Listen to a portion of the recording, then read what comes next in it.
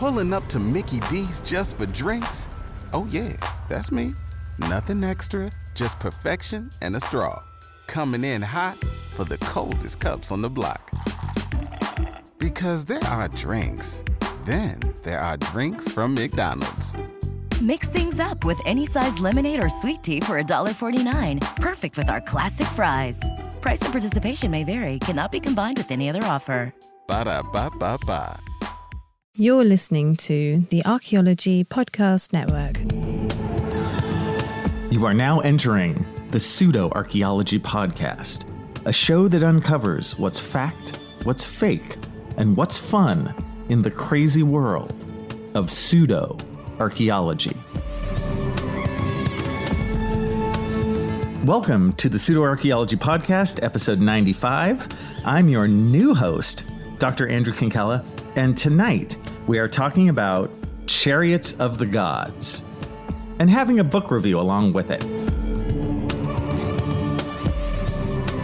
So why am I doing a book review of Chariots of the Gods for my first solo podcast? You know, this book has been sort of done and redone and talked about lots and lots of times. You know, is there anything new to talk about here? And I think there really is. I think that it's really worthwhile to do a straightforward book review of Chariots of the Gods, right? Because the whole movement of pseudo-archaeology starts here. It starts with this book. Yes, there are earlier ones, but this is the one that really began this whole movement. Everything traces back to here. I mean, shows like Ancient Aliens mine this thing liberally for the themes and the topics that they do on their show. And they will even redo aspects of this book. They'll re-talk about some of the things in here. And so many, not just in the pseudo-archaeology community, real archaeologists talk about Chariots of the Gods all the time. They'll reference it, you know, as this crazy work. But my point on both sides, whether you're an archaeologist or whether you are a pseudo-archaeologist, how many of you have actually read it? And my guess is not that many, but never fear, I read it. So I thought we could spend this time going through the book and really learning chapter by chapter what it's about and learning the backstory to this book and really getting a good sense of it. Because if you're talking about the world of pseudo-archaeology, you got to know Chariots of the Gods. So where to start? Well, historically, this book comes out in 1969. Now, the original publication is 1968, but it was originally published in German, right, by Erich von Däniken. And the English publication comes out a year later in 1969. And in terms of what this book goes over, what a fantastic time to be published. I really think that Chariots of the Gods benefited so much from the cultural ethos of 1969, right? You have this wave of like, hey, man, flower power, expand your mind, man, turn in, tune in, and drop out. You know, the establishment, man, what's up with them? Right. And so if you have that kind of vibe of where young people are, you know, saying, hey, the government controls everything. You gotta open up what your narrow thinking. Chariots of the Gods fits perfectly into that world because Chariots of the Gods is going to say, yeah, don't listen to those narrow archaeologists. Open your mind a little. Look at this. Look at the possibilities, right? You don't need to read those dry archaeology reports. Just look at what's in front of your eyes. Aliens did it. You know, and that idea is so exciting in that way that you can see how it would catch fire in that time. Now, you know, yes, of course, as we get into it, this idea of ancient astronauts that we'll parse later is obviously ludicrous. But in terms of I'd almost say the historicity of Chariots of the Gods, I think it's worth looking at in terms of a historical document of 1969 and of, you know, how we're thinking in 1969. You can see how it just catches fire in that cultural moment, right? Now, when I thought about doing this, I was worried about actually getting a copy because I was like, man, I can't give Eric von Däniken money. I can't buy a copy of Chariots of the Gods. I'm just adding to the problem. So I went on this journey to try and find a copy. And actually, I found a copy in the office of one of my mentors over at UCSB. She's off in the field right now. And I was looking through her books and she had a copy of Chariots of the Gods, and I had emailed her and said, hey, make sure not to find any ancient aliens in the field because I have your main reference work, and I just took it for a while. And she understood. She let me borrow it. So that's how I felt okay. And actually, I was Googling Chariots of the Gods too. And it was listing for fairly expensive, like in the $20 range, and I was like, man, I don't know if I can drop that on a copy of the Chariots of the Gods. Now, for those of you who may not know, Chariots of the Gods, man, has sold, I believe it's 7 million copies and counting. So we can laugh and jest at Chariots of the Gods as much as we want. But how many real archaeology textbooks or real archaeology books, for that matter, have sold anything like that, right? We are way behind. So Chariots of the Gods is doing some things right, and we want to analyze that. We want to know, we want to learn and get better at our craft. As we go through the book, and I have an older copy, right? My mentor, she happens to have a copy from the early 1970s. And if you're wondering the overall theme of Chariots of the Gods, it actually has on the old cover, underneath the main title, it says, "Was God an Astronaut?" And that's actually the main idea of Chariots of the Gods. I think sometimes it gets lost when people are talking about, what it's about and some of the famous stories in it.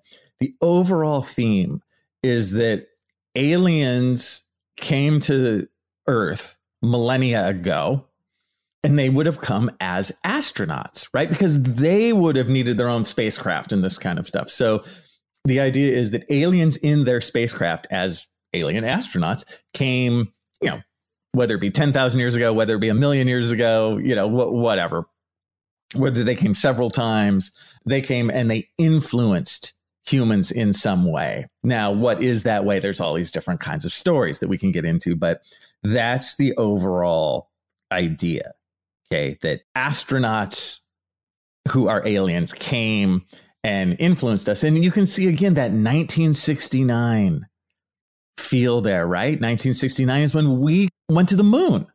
So not only do you have sort of a 1960s open your mind, flower power aspect to Chariots of the Gods, you also have that big influence of the space race in it too. So you meld those two together and Chariots of the Gods writes itself, right? That's what you see overall as you read this book. So Chariots of the Gods is divided into 12 chapters and it has a little intro as well. And I thought I would break them down chapter by chapter.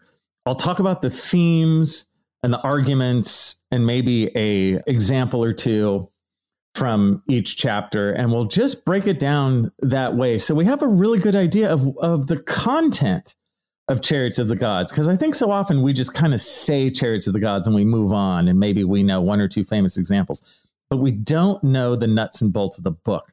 So I thought I would just break them down, having read the whole thing and taken notes, so you guys know how this goes. So the intro comes first. And the intro is really important because it gives us 3 ideas, 3 central themes that pump us up as the reader. So Eric von Däniken starts and he says, first, that you are courageous for reading this book. You have real courage. Okay. It takes courage to bust out of the themes that you're used to, of the narrow mindedness of your world, and really become the higher person that you are, right? So it takes courage. Second, Eric von Däniken is certain of what he talks about. And you see that even in the intro. It's like, this happened. There are ancient aliens. ancient aliens were astronauts. It's not 90%. It's not 79%. It's 100%. Finally, archaeologists are small-minded. Okay. Archaeologists, their minds are not open. Okay. They're just nerdy eggheads. You know, they are just stuck in their ivory towers with their data. They don't see the forest for the trees. You know, they don't take on these truly large ideas, but we will, right? That's where von Däniken goes with the intro. So he's set you up, you courageous person. Then we go into the chapter. So I'll give you the name of each chapter and tell you basically what's in it. So chapter 1, are there intelligent beings in the cosmos? And here von Däniken is telling us simply that, look, the universe is huge. Okay, there's got to be others out there. There's got to be other intelligences out there, right? The universe is just too massive. There must be more. And I think, see, most of us can agree with that. Von Däniken's being very smart in drawing us in with a very simple idea of like, hey, man, universe is big. And we know there must be other things out there. Okay, cool. Chapter 2, when our spaceship landed on Earth. Here, von Däniken is delving a little deeper, and he's reminding us that, hey, look, doesn't science fiction become real over time? Don't you notice that? Right? That we can think up these big ideas, and they tend to become realities, you know? And this is also where he pulls in, not only does sci-fi become real, but you see, in order to explain the fact of ancient astronauts having been here millennia ago, primitive people drew them as gods, right? They would say, oh, these were gods, even though in reality they were ancient astronauts. And so that's why you have these rock art images that, yes, they look like gods. And a lot of times, of course, these rock art images are very symbolic and open to interpretation. But for von Däniken, it's like, no. These are images of astronauts. See, and von Däniken's going to use that as proof. So chapter 2 brings us again this idea of ancient astronauts. Chapter 3, the improbable world of the unexplained. Now, von Däniken is going to open this with telling you that, look, archaeology, man, indirect guesswork at best. Okay, don't you know it's only a hypothesis? And this is something we've all in the scientific community heard 100 times, right? Their narrow-mindedness and they're only a hypothesis. What do they know? They need to open their mind. Okay, this is hearkening back to what he said in the introduction. Look, let's be creative. Okay, let's be creative people, unlike those narrow-minded, boring archaeology losers, right? We're going to be creative. And now with our creative brain, let's look anew at these examples. And this is where the examples really start flowing. So now we have the Nazca Lines, as ancient alien landing strip. We have the stonework in Peru at sites like Sacsayhuaman that for von Däniken are just too precise for human hands to ever have made, right? This kind of thing. He uses examples of big number math. Why would ancient cultures even need to count really, really high, right? So, I'm just reporting the facts here, you guys. The doubling down of science is narrow-minded, right? And these images on rock art, look, these are real images, okay? These are not symbols. These are real images of what von Däniken sees as ancient astronauts, right? So that's what you get in chapter 3, which is going to bring us to chapter 4. Since we've set up the whole ancient astronauts thing, chapter 4, was God an astronaut? So here, von Däniken's like, look, the Bible is full of imagery and stories that we don't see in our modern world, right? So the idea of giants, look, giants were real back then. Okay. And the idea of angels, well, angels, those are actually aliens. See, but the people of those primitive times, they translated it, even though they were aliens, they translated it as angels because that's the only way they could make sense of it. And when you see destruction every so often, like the destruction of Sodom and Gomorrah and these kind of famous biblical references, that destruction, those are nuclear bombs, right? Going off. Okay. That is destruction of a nuclear ancient astronaut sort. We're also going to bring up the flood here, right? Von Däniken's going to talk about the flood, that trope that you see in so many religious texts. And it's like, look, the flood, well, you see, human beings are basically an ancient alien breeding experiment. And every time they get it kind of wrong, they would flood the earth out and kill everyone and start again. So that's what the flood really is, actually. It's the wiping out of ill-conceived ancient alien breeding experiments until they got it right. So if he's got you this far, he's going to move you on to chapter 5, fiery chariots from the heavens. Now here, he broadens and doubles down on the breeding experiment thing. And he also talks about spacecraft. He talks about the moon landing, that like, hey, look, even 50 years ago, the moon landing would have been seen as just impossible, but we did it. He talks about that there's floods in various other religious texts, like in Gilgamesh. He touches on the Mount Ararat thing for Noah's Ark.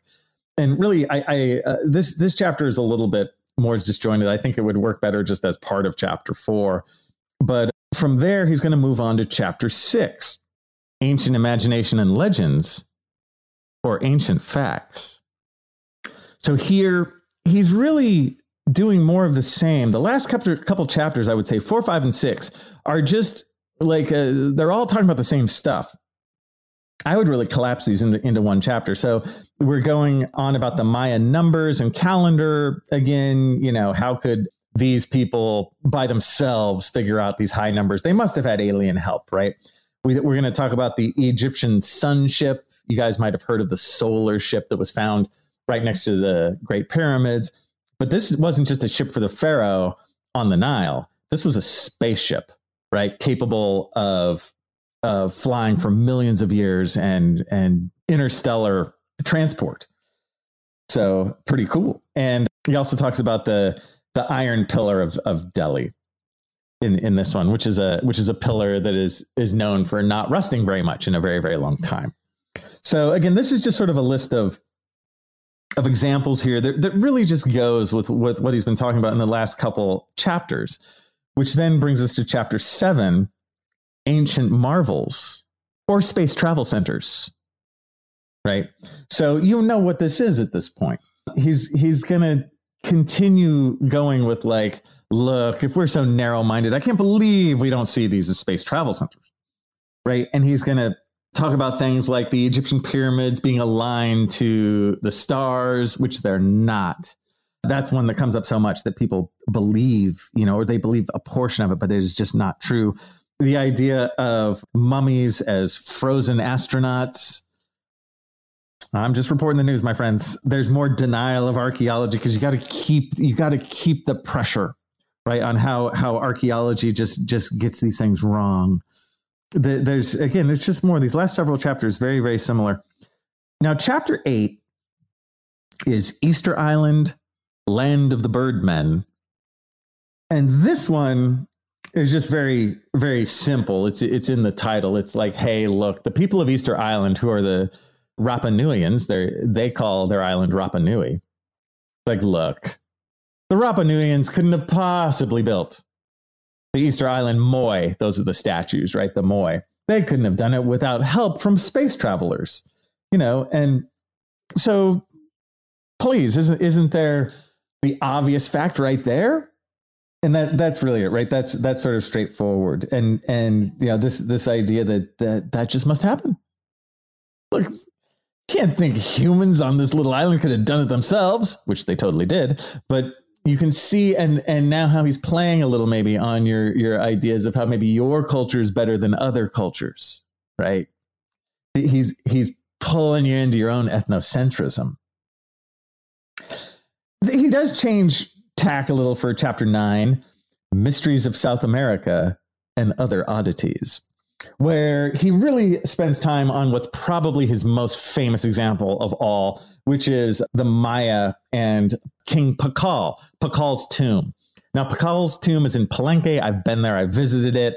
It's amazing. Pakal was a very powerful ruler from the 600s AD in the Maya world. He was known as a 3 Khatun lord. A Khatun is 20 years. So he ruled over 60 years. An amazing, powerful, incredible person, reduced in chapter 9 of Chariots of the Gods to an astronaut. The idea being that on Pakal's tomb is sarcophagus lid, which I highly recommend you Google Pakal sarcophagus lid.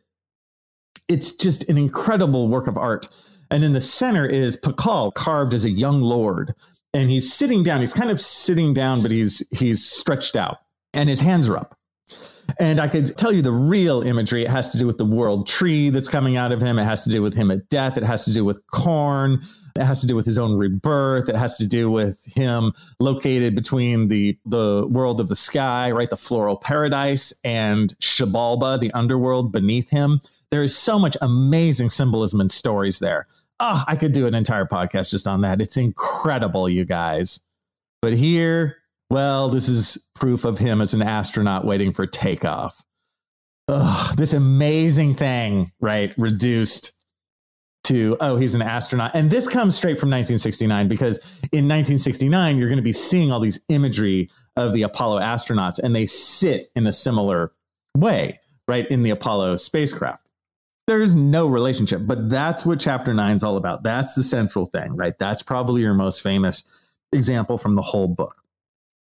Chapter 10, the Earth's experience of space, is really just talking about technology and UFOs. This is where we're going to bring UFO sightings in. So he has a ton of examples of this UFO was sighted here and this UFO was sighted here, right? There's a big list of that. And that's really what this is. You know, look, hey, if we see UFOs now, of course they would have come in the past.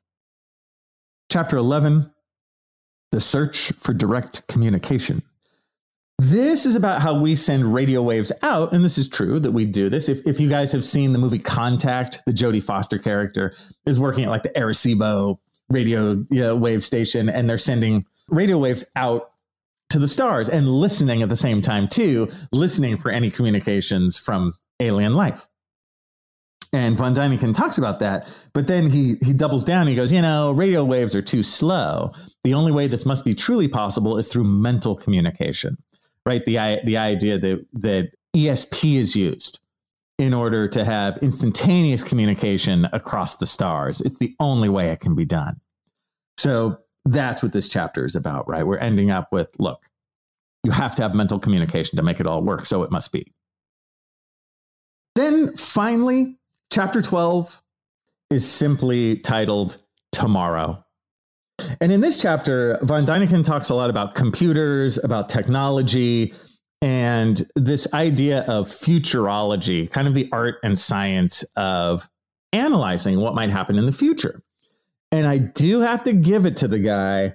He's very pro-future. He's very upbeat.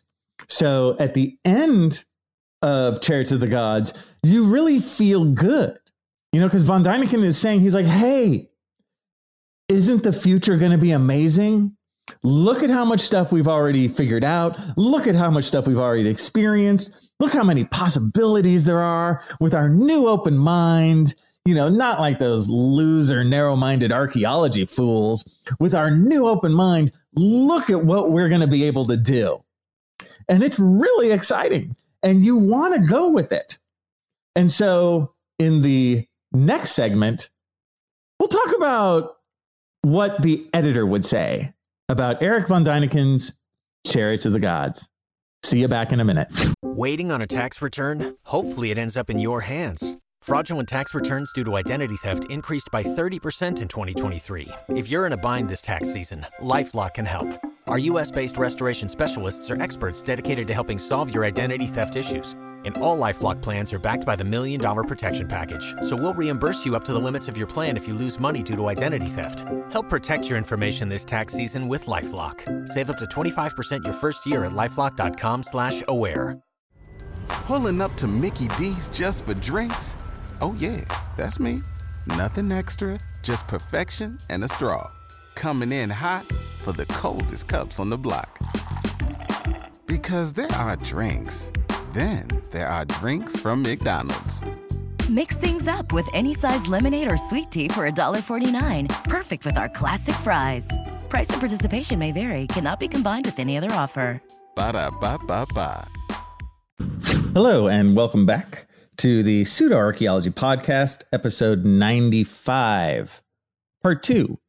And we are talking about the Chariots of the Gods, Erich von Däniken's book. And in this part, I thought I would talk about it as if I was an editor, as if I was in a room with Erich von Däniken and I was telling him what I would want to see for the next draft, right? In the previous part, I gave a breakdown of how Chariots of the Gods was written chapter by chapter and gave you an entire summary of what the book is. So now I'm sitting down with Erich and I'm like, okay, here's what I would do. Here's what I would say to him. I'd say, look, Erich, I appreciate your writing style, but I do find it a bit disjointed and a bit jumbly because he does have way too many examples.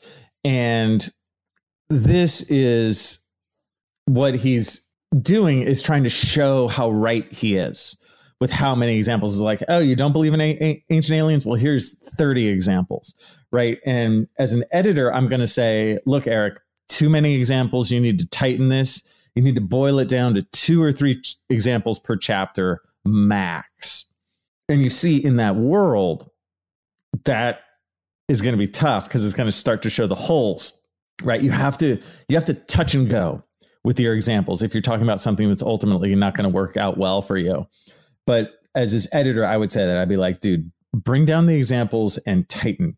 I would also say that he restates the same thing over and over and over, right? And I think you probably saw that in the previous segment where I was constantly like, oh, chapter 6 is this. And you'd hear me say the same thing, kind of lots of times.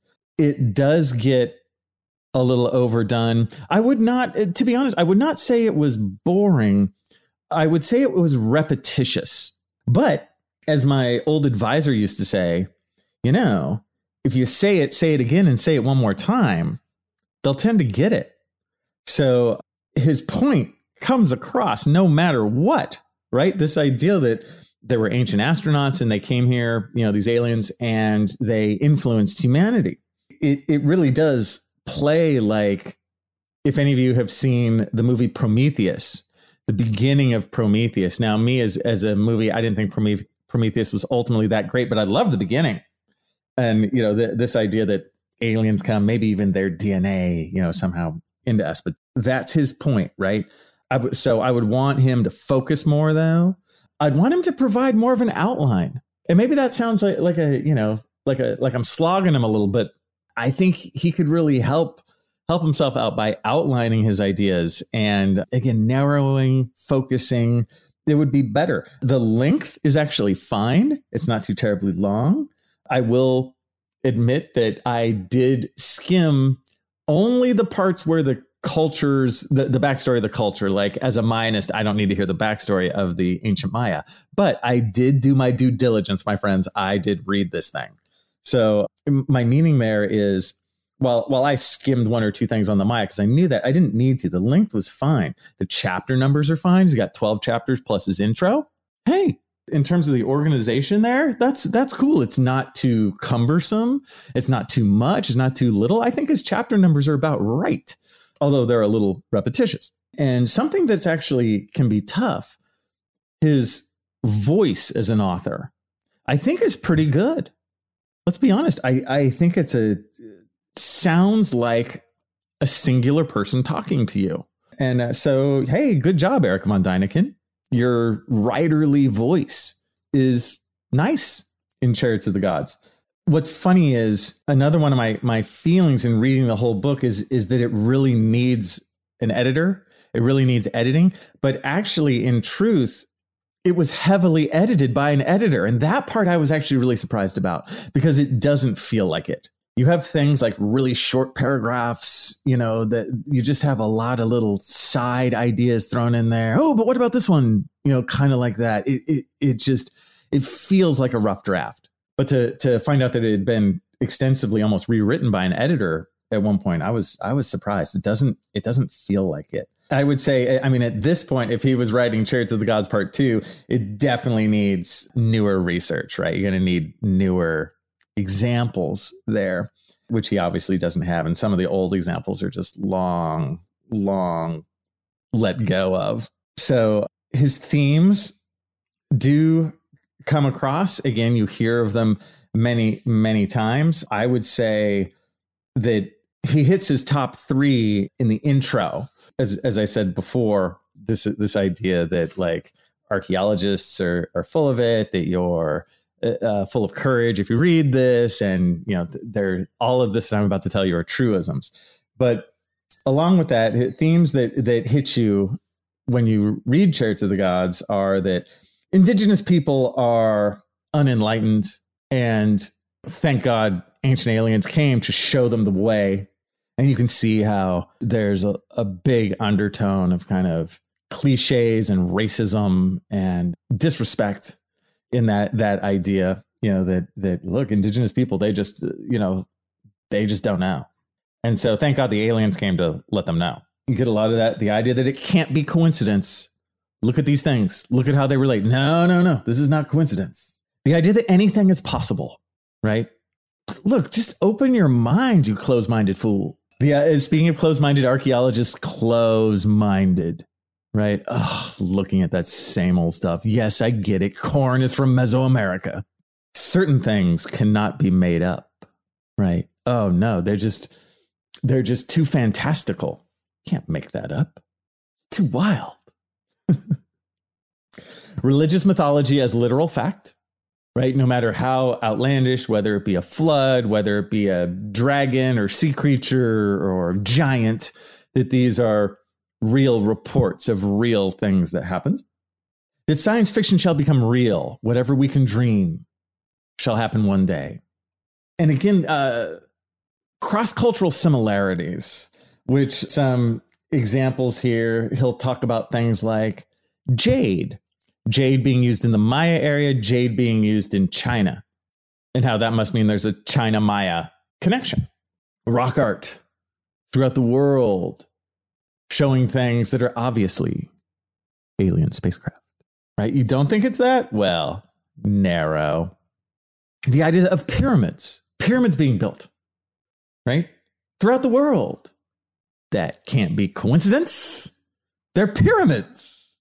This is the idea of extreme diffusion that we talk about in archaeology. The idea that, yes, things do diffuse throughout time. You can see this, like I just brought up the example of corn. Yes, corn was domesticated in Mesoamerica and it diffused over time, meaning it moved, thousands of miles north. You find corn in North America. And so that is a true thing that happens cross-culturally, is that when somebody comes up with a really good idea in one spot, it is picked up by the neighbors and kind of so on and so on. But a common trope in pseudoarchaeology is extreme diffusion, where it's like, oh, everything's interconnected. And all you have to do is find the smallest little tick of something and it must be connected. The idea of the Maya jade and the Chinese jade having any kind of similarity is just completely ludicrous. That is not true. Not even a little true. It's not true at all. The only truth you can say is, yes, they both have jade that can be found in those areas, right? But there's no relationship. Same thing with pyramids. The pyramids is the old school classic, right? Are just the fact that you make this thing that has a wide base and a pointy top in your culture, and the other culture, like a common one, is the Maya and the Egyptians. Yes, they both built pyramids, but that's all you can say that's similar. The construction techniques are actually completely different, right? Egyptian pyramids are built basically in one phase, meaning there's nothing, and then they take 20 years or so and build an entire pyramid for a singular idea of burying a pharaoh in it, and that's it. These are funerary monuments to a singular pharaoh. For the Maya area, Pyramids are built in a completely different way. They have an onion skin approach where they're built over time, where they built a little pyramid and they put, an ancestor in there. And then maybe 20 or 30 years later, they add on to it. And then they put the son in there. And then 20 or 30 years later, they add on again. Maybe they put the grandson in there. Maybe they don't. But the Maya pyramids are built sort of in a rebuilding way, where they build on and on and on and on again. So if you look at these archaeologically, they're very, very different structures, right? I like to say for the Maya, you get much more for your money, because as you dig in, you find earlier structures within the largest one on the outside. Whereas in the Egyptian situation, it's pretty much one singular building episode. They are both funerary monuments, you could say that, but there's no connection, right? I wish. And so much of this rotates on our wants, right? And what we would like to see. Don't you want there to be a connection between the Egyptians and the Maya? Sure, that would be awesome. But there's not.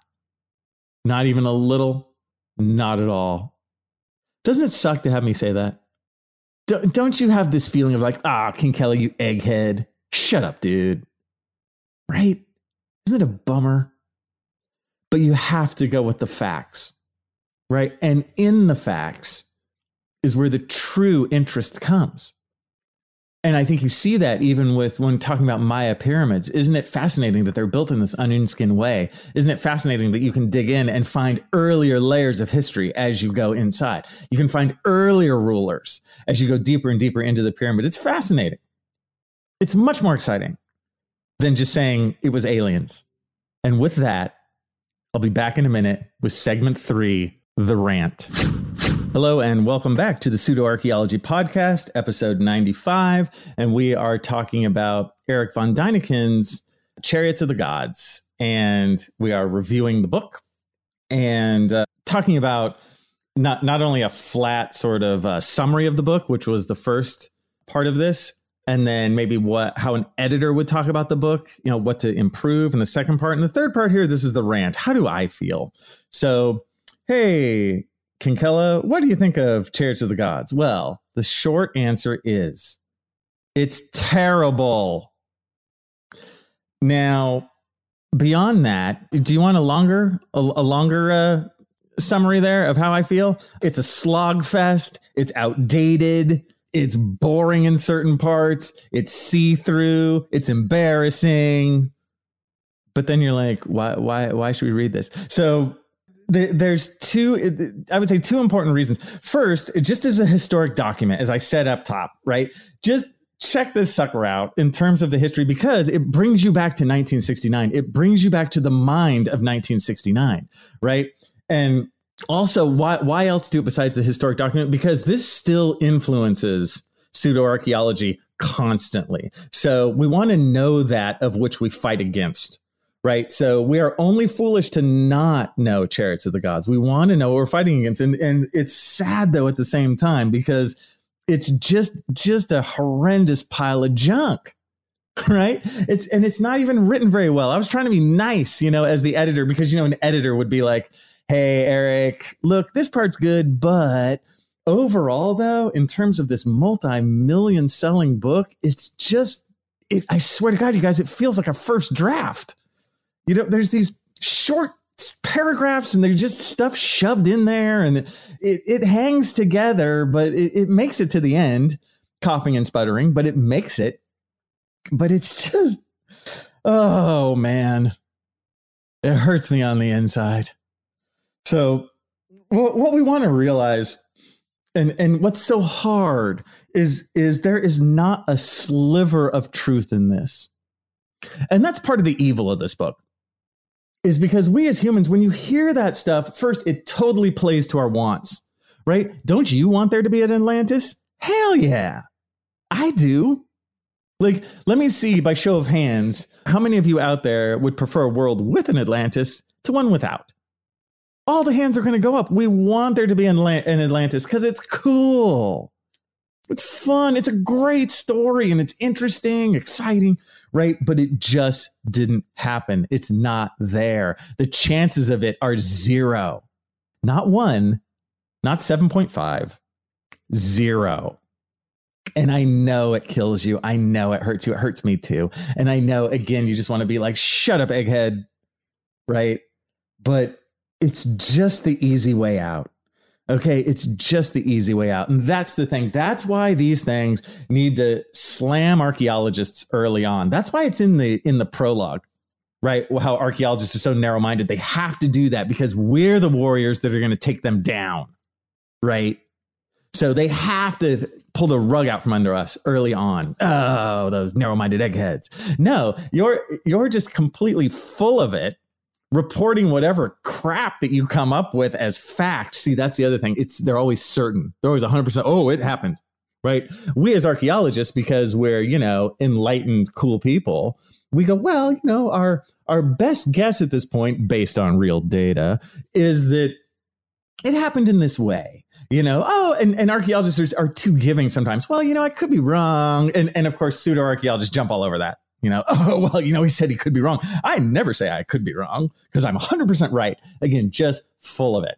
The stories are so see-through. I think if you guys read Chariots of the Gods, that's the thing. You'll be bored for a lot of it because you've heard these stories redone and done again on shows like Ancient Aliens, who honestly does them a bit better than the original source material. The stories themselves, they're going to feel very see-through. You're like, what? Okay, wait. And it's hard. Sometimes almost your scientific brain gets the best of you because it's hard to follow Eric von Däniken's BS story because the science is so much easier. It's just, it's just, do I recommend it? No, except as a historic document. Now, I will say, if you guys have seen Once Upon a Time in Hollywood, right, which is one of my favorite movies, I just think it's fantastic. A copy of Chariots of the Gods belongs in Once Upon a Time in Hollywood. Okay, Once Upon a Time in Hollywood is about 1969, and the Manson killings and everything. Chariots of the Gods goes right there. I mean, it's like Sharon Tate should be reading a copy of Chariots of the Gods. The Manson family should have a copy of Chariots of the Gods. Out in their hideout. Right. That's where it belongs. It belongs in that moment. Leonardo DiCaprio's house at Chariots of the Gods. Like he should definitely have a copy of Leonardo DiCaprio's house in Once Upon a Time in Hollywood should definitely have Chariots of the Gods sitting there. Right. So somewhere on his bookshelf. It fits the vibe of that time so well. That's sort of out there, kind of. The hippie movement's been going for a while. It's kind of burning out. It's getting really weird. It's getting kind of negative with, you're going to have the Manson family killings. And then, a couple months later in 1970, you're going to have Altamont, where the Rolling Stones do that sort of final show that really kind of closes the 60s in more tragedy. And that's where this crazy book belongs, right in there. Right. And it should have died with everything else, every other far-flung crazy thing from that time, but it didn't, right? And, why didn't it? I think it's because we just keep telling the stories, right? A lot of those other things, from a lot of the more crazy stuff from that time period kind of died out and nobody cared and everyone knew it was crazy, but we want this one so bad. You want Ancient Aliens so bad. How many of you want aliens? I do, right? We just got finished. I mean, there were hearings on TV the other day, government hearings about aliens. Oh man, never ends. But again, it plays to our wants, you guys. It plays to our wants. And I don't get to do that as an archaeologist, right? I have to take the hard road of playing to the facts and adding to our shared history of the past of life on Earth with facts. And that's the hard road. So I just get extra pissed at this because it pulls the rug out from under me and just gives you guys utter BS. And you've heard it so much that there's a part of your brain. See, and I don't fault people for this. Like if I say something like, hey, Atlantis, you will say, yeah, I know there's no such thing as Atlantis, but I heard this thing, right? And you're not even really quite sure what it is. But you heard this thing about Atlantis. You're like, well, maybe, isn't it kind of isn't there part of it that may be kind of true? No. But see, that's what's so insidious about this stuff. It gets in your brain and it stays there. It reminds me of that creature in Star Trek II, you know, the one that Khan puts in the ears of the two guys early on. Chekhov gets one in his ear. That's what Chariots of the Gods is like. Chariots of the Gods is the evil creature from Star Trek II that goes into your ear and eats your brain slowly and enables mind control on you. That's what it is, because it puts that little doubt seed in. And that's probably what I hate about it most. Because, you know, if I go, look, you guys, there is no such thing as Bigfoot. You go, yeah, I know there's no such thing as Bigfoot, but I heard a thing. And it's because you heard a lie. Okay, you heard an overt, see-through, stupid lie. You know, and it's so hard to admit it, because we all want to engage in magical thinking. We all want this stuff to be true. So you just, it's hard, even for somebody like me, right? It's hard to be like, you know, Andrew, this stuff isn't true at all. Not even a little, not even 0.5%. It is false. And to really take that into my soul, to really take that into my bones is very difficult, you know, because again, you want it to be true. Eric von Däniken has so many terrible examples in this, right? We went over the Pakal thing, Pakal as an ancient astronaut, which is just so lame. And it also just, it takes away from the depth and interest and excitement of Maya religion, right? Maya religion and mythology is so rich, but it gets slapped over with this much worse, stupid, lame story of Pakal as an astronaut. You know, some other stupid stories, you know, the idea of mummies, like Egyptian mummies as experiments in freezing spacemen. Really? You know, the one of them, you'll hear about the iron pillar in Delhi. That's one that comes up a lot. This idea, there's the truth that there's this iron pillar and it's in Delhi. Oh, yes. And it doesn't really rust. Right. And it's like, oh, it's magic. It doesn't really rust. It's like, no, it's not magic at all. They came up with basically an alloy at the time and they made it, and it creates a little surface layer of rust, and it doesn't rust anymore. Cool. Right. There's no mystery in that whatsoever. But I will say, to Eric von Däniken's thoughtfulness, they cornered him on the Delhi thing, on the Delhi iron pillar thing. And they're like, Eric, this is patently not true. They just hammered him, and he actually went, oh, I know it's not true. It's been disproven. But all the other stuff in my book is true. You see, so if he has enough forethought to actually discard a handful every so often, go, oh, yes, you know, that is actually not aliens. It makes him that much more believable. So he has 100% false lies and BS. But if he throws a few away and says, oh, well, yes, these are indeed false lies and BS, it helps him augment the rest of his false lies and BS. So that's well played, Eric von Däniken. And, you know, my last example that I just think sort of shows what this whole book is.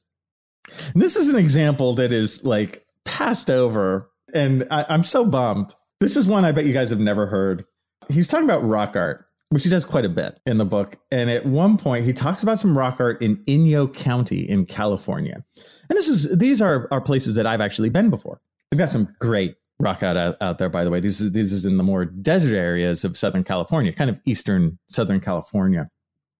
And he talks about this one geometrical figure in a cave. You go deep in there, and it is recognizable without needing any bit of imagination at all. It is immediately recognizable as a slide rule. That, my friends, gives it to you in a nutshell, because a slide rule in 1969 was something that people used to do calculations, right? This is before they made electric calculators. You have a slide rule. It's like, kids, look it up. You know, nobody under 50 is even going to know what that is. So this idea that ancient aliens who came in their spacecraft millennia ago were drawing a slide rule. Really? You know, so they didn't have computers, man. They had to do it. See, their ancient alien spacecraft was done. It was made using slide rule technology. And it's just like, oh, God. See, that's where it's 1969, man. It's the examples, they are aliens from the mind of 1969, right? So that to me just says it all. The slide rule example. It's like, oh, okay. Yes, this whole thing's a crock. At the end of this, man, I'm really glad that I read Chariots of the Gods. I'm really glad we went over it. I hope it was enlightening. And I think it's important that, again, we know that which we fight against, and that we parse out the good and the bad. You know, obviously, the themes and all that are ludicrous, but the presentation, man, the presentation's pretty good. And so you will have things like Ancient Aliens that is on its 14th season. I mean, think about the presentation of that. The presentation is excellent. And we in archaeology need to take a note from this stuff, right? This pure BS. And we can laugh and scoff and be like, oh, well, I don't believe a thing in Ancient Aliens. Yeah, well, either do I. But what are you going to do about it, right? How are you going to help? I know plenty of archaeologists who would say, you know, I don't believe a lick of Ancient Aliens. Oh, what a bunch of BS. I don't believe Chariots of the Gods. Oh, it's totally silly. But then when you ask them what they would do for the general public to get archaeology out there, they're like, oh, I don't have time for that. I need to work on my academic article. Are you crazy? So we, again, as archaeologists, really need to take that note and be like, you know what? We need to do better. And with that, thank you guys for listening, and I'll see you next time on the Pseudo-Archaeology Podcast. Thanks for listening to the Pseudo-Archaeology Podcast. Please like and subscribe wherever you like and subscribe. And if you have questions for me, Dr. Andrew Kinkella, feel free to reach out using the links below or go to my YouTube channel, Kinkella Teaches Archaeology. See you guys next time. This episode was produced by Chris Webster from his RV traveling the United States, Tristan Boyle in Scotland, DigTech LLC, Culturo Media, and the Archaeology Podcast Network, and was edited by Rachel Roden. This has been a presentation of the Archaeology Podcast Network. Visit us on the web for show notes and other podcasts at www.archpodnet.com. Contact us at chris@archaeologypodcastnetwork.com.